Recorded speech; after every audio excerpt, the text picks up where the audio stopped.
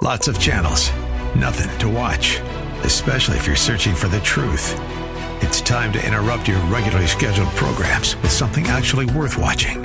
Salem News Channel. Straightforward, unfiltered, with in-depth insight and analysis from the greatest collection of conservative minds like Hugh Hewitt, Mike Gallagher, Sebastian Gorka, and more. Find truth. Watch 24/7 on snc.tv and on Local Now, Channel 525.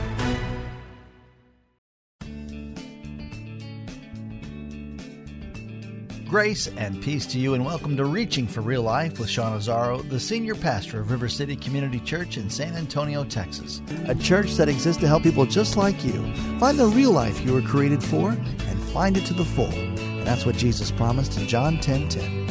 And today we continue in a series that started on Easter Sunday called Awake. Did you know that God is working in ways you could never imagine? Even in those tough situations, God is at work all around you. Our assignment is to find out what God is doing and get on board. Pastor Sean will start off in Revelation chapter 3. The message is called Awake to What God is Doing. You can follow along with the notes and discussion questions for your own Bible study on the sermon page as seen at reallife.org. It's time for Reaching for Real Life Radio. We began with this idea, a very simple idea. It says, resurrection is not a doctrine to be learned, it is a life to be lived. And because of just our faith, and because of the nature of resurrection, we can get caught up focusing on trying to prove, trying to deal with the history, trying to deal with all those things, and actually miss the fact that, wait a minute, this changes everything. If Jesus is actually alive, if our spirit is actually resurrected and made alive in Him, that changes everything. Resurrection is not a doctrine that we just learn and memorize. There's truth about it that we learn. That's true. But it is a life to be lived. It is something that should change everything for the life of a believer. Remember, we talked about how the resurrected life awakens me to the reality that God is in me and He's making me new. This idea of spiritual maturity. We do not have to continue getting beat up by the same things year after year. We don't have to have the same failures. We don't have to keep saying, why am I like that? I'm just stuck that way. It doesn't have to be static. In fact, it's not supposed to be. We're supposed to be growing and changing because of the Spirit and presence of Jesus. I'll just say it this way. I don't think it's okay for a follower of Christ to be the same year after year after year and never grow. I think that's a problem. I think we're supposed to be growing more of the image of Jesus, more of His presence working in and through us. If you have your Bibles, real quickly, I'm going to start in the book of Revelation. And it's funny, every time I say that, some people sit up straight, ooh, you're getting the good stuff now. He's getting a revelation. About time. Just easy, okay? I'm sorry. So many things flood into your head. I have to filter them out. Revelation chapter 3. You remember what's happening here, okay? John is on the Isle of Patmos, and he has a vision of Jesus Christ. Jesus appears to him. And he speaks to him. He gives instruction, begins by giving instruction to some of the churches.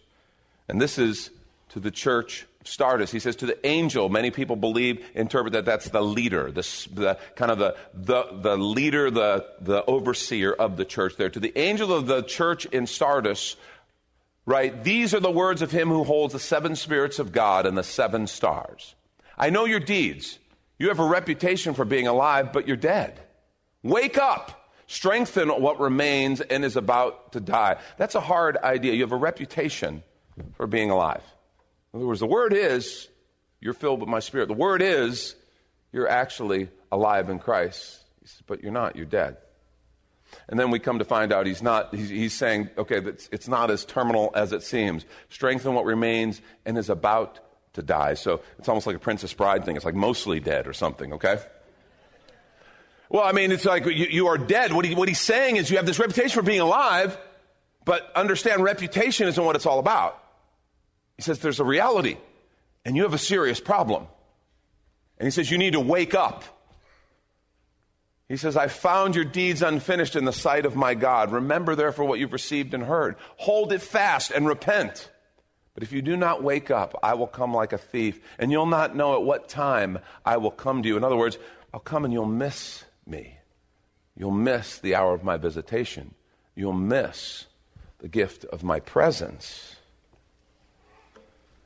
See, I think it's possible for us, if we don't understand the implications and the power of resurrection, to go through life just taking input from what's coming in around us, thinking that these physical things, these material things, the stuff we read, the stuff we hear, the stuff that other people say that's all there is.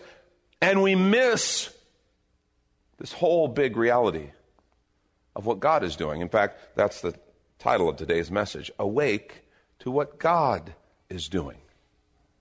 How awake are we to the work of God all around us?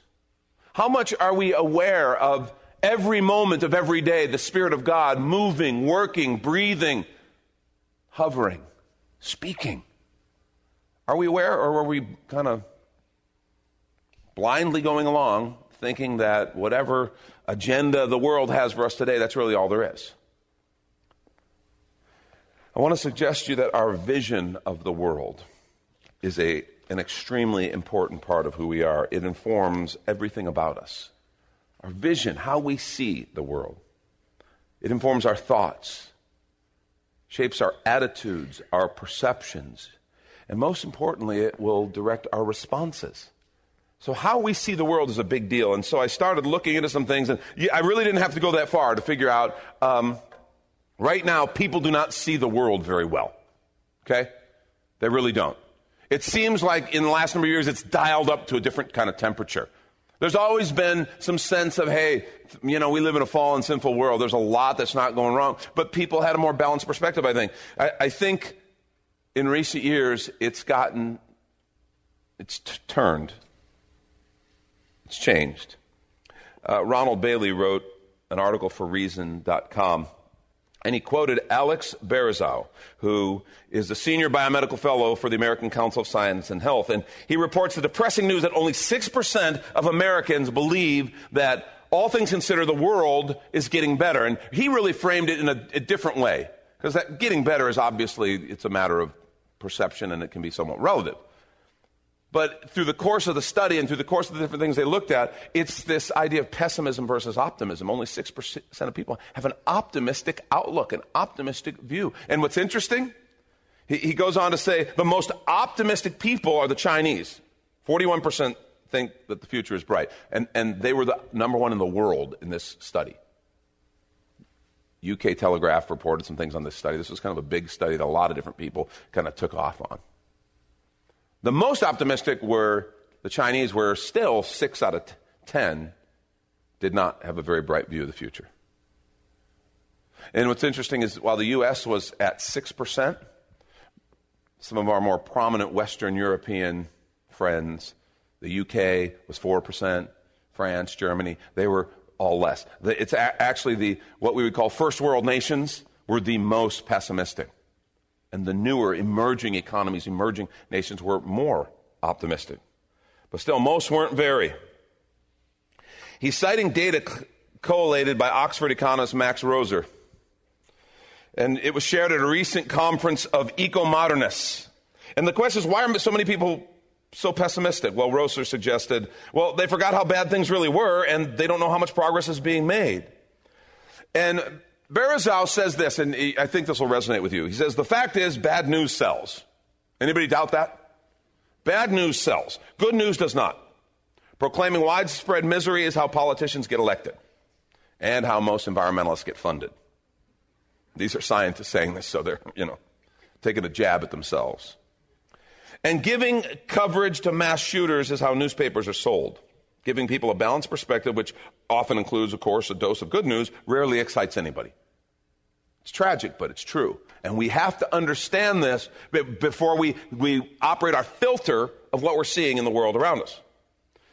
Bailey goes on, last year in my column, The End Is Nigh, I reported similar dispiriting news from the Future Survey. He said a majority of people in that column, he reported, a majority of people, 54%, surveyed in the United States, Canada, Australia, and the UK, believe there's a risk of 50% or more that our way of life will end in the next 100 years. And if that's your perspective, not only do you have a very dark view for your prospects, but how about your kids and grandkids? 25% of respondents in the same poll believe it's likely we'll go extinct in the next century. It's kind of dark. And here's what's interesting. Americans were the most pessimistic in the group. We were the most pessimistic of the group. We said 57% of the Americans surveyed said our way of life will end in the next 100 years. 30% said we could be extinct in the next century. And the younger respondents tended to be more pessimistic. How sad is that?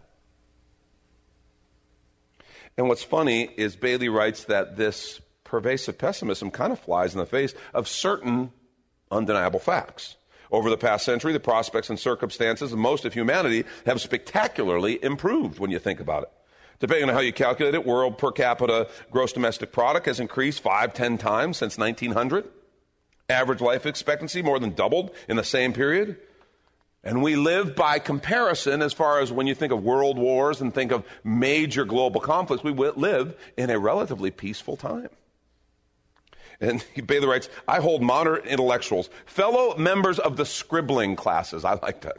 Fellow members of the scribbling classes responsible for the cultural pessimism that has so engulfed so many affluent societies. Listen to this. Hang with me for a minute, because he quotes 1982 article from the brilliant futurist Herman Kahn, and he published it called The Coming Boom. And he pleaded for an ideology of more progress and hopefulness. Listen to what he said. And this, you can understand this 35 years ago, 1982, he says 2 out of 3 Americans polled in recent years believe that their grandchildren will not live as well as they do. I.e., they tend to believe the vision of the future that is taught in our school systems. Almost every child is told that we're running out of resources. We're robbing future generations when we use these scarce, irreplaceable, non-renewable resources in silly, frivolous, and wasteful ways. They believe that we are callously polluting the environment beyond control, that we are recklessly destroying the ecology beyond repair. That's how you can tell it was 35 years ago. Nobody uses that word anymore.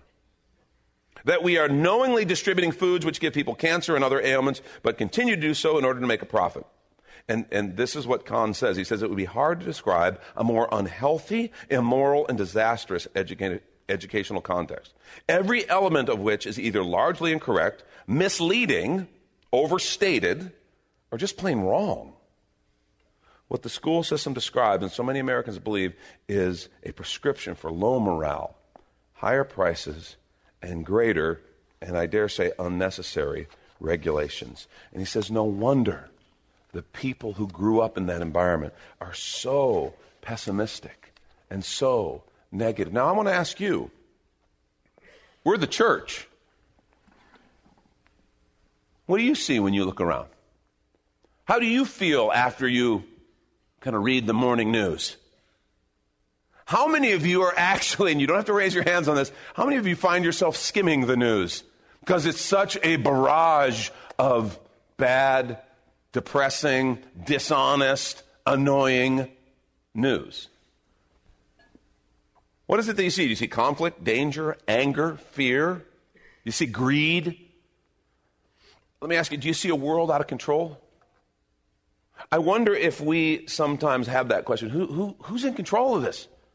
As we stop and think about it. Maybe you feel like the psalmist. Psalm 83. I'm going to begin reading at verse 1. Look at what the psalmist said. Oh God, do not remain quiet.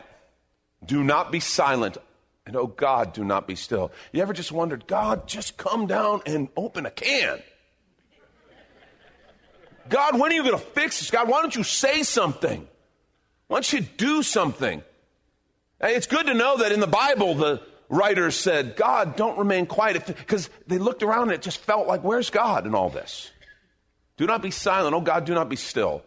And now he goes on and tells why he's saying it. For behold, your enemies make an uproar. Those who hate you have exalted themselves. They make shrewd plans against your people and conspire together against your treasured ones. They've said, come and let us wipe them out as a nation, that the name of Israel be remembered no more. For they've conspired together with one mind. Against you they make a covenant. The tents of Edom and the Ishmaelites, Moab and the Hagrites, Gebal, Ammon, Amalek, Philistia, with the inhabitants of Tyre. Assyria has also joined with them. They've become a help to the children of Lot. And so the psalmist is going, all this is going bad. It just seems like everything is against us. The people of God seem to have their backs against the wall. Oh God, don't remain silent anymore. Ever felt that way? I think it's sometimes good to know we're not the only generation of God's people who felt like, man, what is going on? It's interesting. We're not the only people who felt that life in a sinful, broken world can sometimes almost feel like more than we can bear. And let's take a quick minute to remind you, you're listening to Radio for Real Life with Sean Azzaro, the senior pastor of River City Community Church, in this message called Awake to What God is Doing, which is available right now on the sermon page at reallife.org. Just look for the series called Awake. And while you're there, if you've been blessed by this teaching, your gift of any amount helps this radio ministry continue to help others. Just find the Give tab at reallife.org. And Pastor Sean Azzaro, now an author, invites you to check out his brand new book.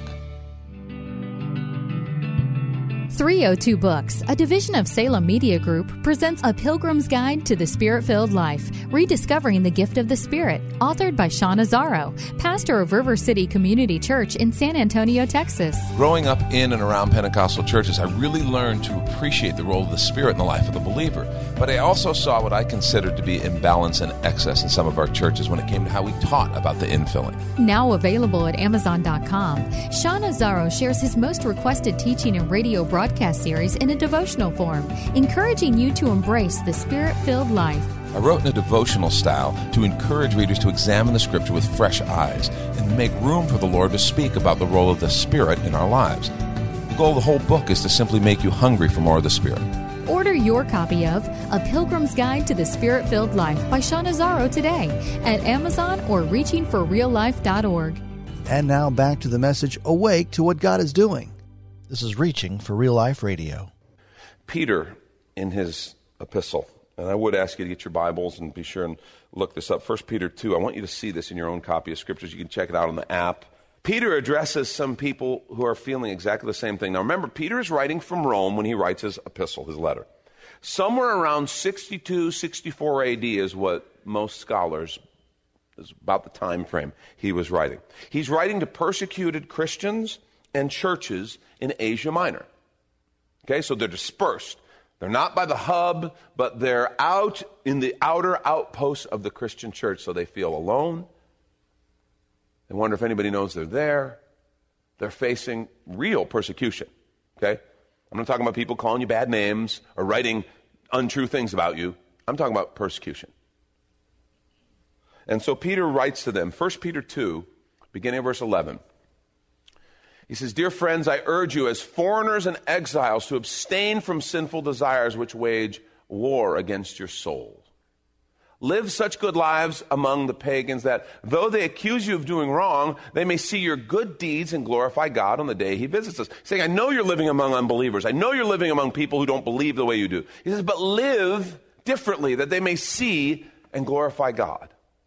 Submit yourselves for the Lord's sake, listen, to every human authority, whether to the emperor as a supreme authority, or to governors who are sent by him to punish those who do wrong and to commend those who do right. For it is God's will that by doing good you should silence the ignorant talk of foolish people. Live as free people, but don't use your freedom as a cover-up for evil. Live as God's slaves. Show proper respect to everyone. Love the family of believers. Fear God. Honor the emperor. Now, what's fascinating when you read that, you hear him say, proper respect to everyone, love family, believers, fear God, that's all good. Honor the emperor. Well, that's sometimes hard. Do you know who the emperor was in 62, 64 AD? Nero. Nero. You know, crazy Nero.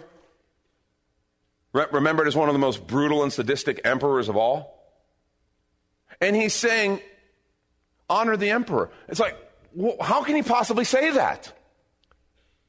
How is it possible that he says that in those times? How can he encourage people to live as though things are okay when the emperor is Nero? And I got to tell you, some of you maybe think that President Obama was like Nero. Okay? Let me just tell you, if you do, you've never studied Nero. And some of you believe that President Trump is way worse than Nero. In fact, in the course of looking at this, I, of course, was able to find someone who was comparing Trump to Nero and had a picture of Nero with Trump's face on it. So I thought about bringing that to show you, but I didn't want to give it the time. If you think President Trump is worse than Nero, you don't know anything about Nero. And we're going crazy, and we're rebelling, and the big resist movement, all this stuff against President Trump. And many people were going crazy against President Obama as though it's the end of the world. And Peter's writing about Nero, honor the emperor. Love the family of believers, fear God, and honor the emperor. Submit yourself to those authorities. It's like, I can't even process that.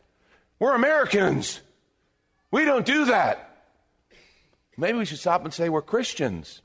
And yes, we do. It's one of those pieces that how can he say that? Well, I want to tell you, he's going to answer that for us. Flip over in your Bible to 1 Peter 3, and we'll pick up at verse 8. Because he wraps up this part of the conversation. And he says this way, finally, all of you, be like-minded, be sympathetic, love one another, be compassionate and humble. We could all say, excellent.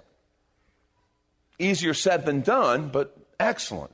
Do not repay evil with evil in a world full of evil. Do not repay insult with insults in a world full of insults. On the contrary, repay evil with blessing. Because to this you were called, so that you may inherit a blessing. And now he's quoting from Psalm 34. He says, for whoever would love life and see good days must keep their tongue from evil and their lips from deceitful speech. They must turn from evil and do good. They must seek peace and pursue it. Why?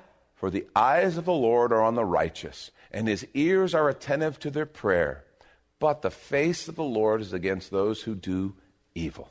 That is 1 Peter 3, verse 12. The eyes of the Lord are on the righteous, and his ears are attentive to their prayer, but the face of the Lord is against those who do evil. How can you say honor the emperor? How can you say just love? How can you say don't return evil for evil or insult for insult? How can you say that in this world that we live in? He says, well, I can say it because the eyes of the Lord are on the righteous. His ears are attentive to their prayer. But the face of the Lord is against those who do evil. Some of you need to memorize this verse. And good news, he's quoting from Psalm 34, so if you memorize this, you're actually memorizing 2 verses. So you're kind of getting leverage right there, right? Okay, so that's good. You got that going. But seriously, this is why we should see the world differently, right there. And Peter's talking to people under Nero, persecuted, alone, hanging on by a thread. And he's telling them, you can live for Christ. You can win. You can be overcomers. Because the eyes of the Lord are on the righteous. He sees you. His ears are attentive to your prayers. He's listening. But the face of the Lord is against those who are evil. You mean they're not going to win? You mean they're not going to have the final day? Not when the face of the Lord is against them. See, if you're taking notes, I want you to write something down. And it's this. The resurrected life awakens me to see God at work all around me. This series is called Awake. And one of the things we need to wake up to is the fact that God is at work all around us. The resurrected life awakens me to see God at work all around me. Everywhere we go, we need to awaken to the presence of the Lord. His Spirit is everywhere. You know that, right? That's what omnipresence means. It's not like God is somewhere, obviously in the Bible Belt somewhere, but we don't know where. And, he kind of moves through like a tour. No, he's omnipresent. He is here right now. The presence of the Lord is here. Did you know tomorrow when you're going to work, instead of just going, oh God, oh, why God do you punish me this way? How could you do this to me? This godless environment. Instead of that, you can walk in tomorrow into the office, into the plant, into wherever you work, and say, God is here, and you will be actually empirically accurate and right. He is there. And that should change things. That should change how you see things. That should change how you perceive everything around. You see, God's Spirit is everywhere. His fingerprints are everywhere. And one of the sad things, that's why the scripture over and over says, wake up, you're missing it. We miss the handprint, the fingerprint of God on people, on circumstances, on culture. we talk about eyes of faith. Eyes of faith are those eyes that kind of see the world, and they see everything here, and they know it's all real. They know this material stuff is real. They're not denying it. But they also see that it's not all that's real. Eyes of faith see everything that's happening in light of the reality of God's presence and the conviction of His power. It's like, oh, that looks different. Yes, that is a bummer of a situation. I'm not lying. I'm not in denial here. That is a bummer of a situation. That's pretty crummy. But it's not all I see, because I look up and, but God's here. And that situation doesn't get to have the final word. That person doesn't get to have the final word. How different the world looks when you see it through the lens of His abiding presence, when you look through eyes of faith. That's Pastor Sean Azzaro. You've been listening to Reaching for Real Life Radio. And if you'd like to hear this full message called Awake to What God is Doing, it's available right now on demand at reallife.org. And while you're there, we'd appreciate your feedback. You can leave us a note on our Contact Us page. Or even better, your financial gift helps this radio ministry continue. Find that Give tab at reallife.org. But of course, you're invited to visit and join us at River City Community Church, located on Lookout Road right behind Rotama Park, next to the Real Life Amphitheater. If you'd like to call the church, the number is 210-490-5262, as Reaching for Real Life Radio is a service of River City Community Church. We hope you join us again next time as you travel the road to real life.